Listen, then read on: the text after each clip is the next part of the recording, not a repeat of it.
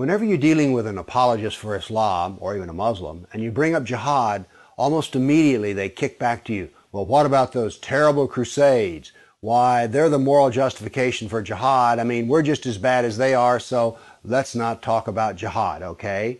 Let's talk about the Crusades. Well, what I would like to talk about here are facts. And it turns out I sat down and put together some work, and I created a database of some 548 battles that Islam fought, jihad battles against classical civilization. And this aren't even all the battles. It really doesn't say much about Africa and India, Afghanistan and all that. It's primarily the battles against the classical civilization of Rome and Greece. So, 548 battles is a lot, and it's too much to even comprehend.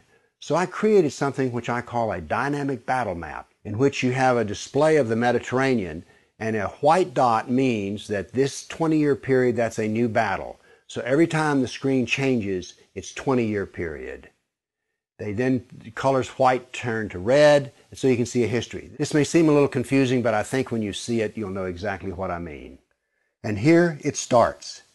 Islam burst out of the Arabian Peninsula and immediately starts attacking the Middle East.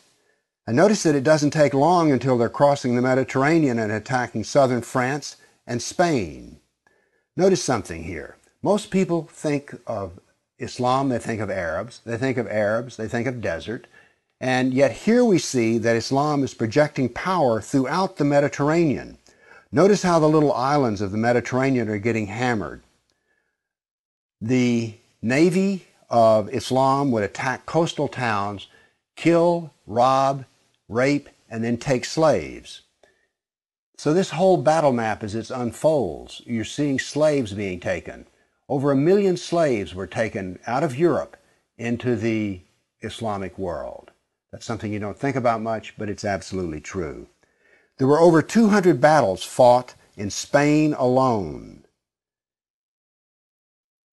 And we also see, however, on the east coast in Turkey, that Islam is trying to break into Europe. Now, what's going to happen is, in Spain, this ongoing fight that lasted for 400 years, the Christians are going to push back the Muslims.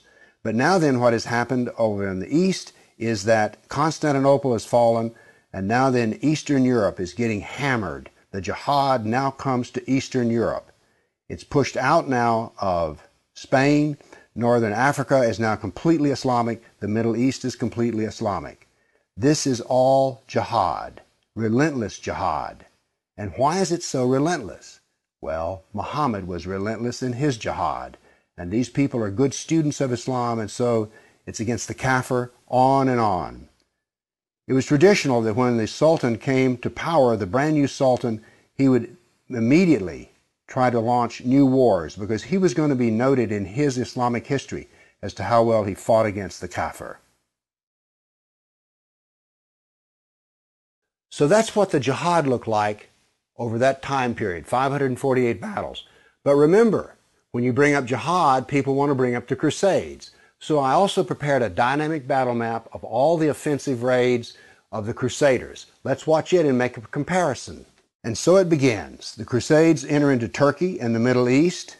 Battles go on, but aren't there far fewer than you thought there might be? And here we go. The last battles are fought, and that is the end of the Crusades. So now then we can talk about some facts. Yes, there were Crusades, but notice they ended centuries ago, and jihad is being practiced today. Jihad has been with us for 1,400 years. There is no comparison between jihad and the Crusades, certainly not a moral comparison. And when you're looking at the Crusades, remember, in one sense, all of the Crusades were defensive wars. Why? Well, as we saw on the first jihad map, it was Islam that came out of Arabia and conquered the Middle East, a Christian Middle East. And so the Crusaders were trying to free their Christian brothers and sisters from jihad. So there's no moral comparison at all. The motivation of the Crusaders was to free Christians. The purpose of jihad is to enslave the kafir. So the next time you hear somebody talk about, oh, those dreadful Crusades, you've seen some facts about the matter. Why don't you pipe up and tell them you know, you don't really know the matter.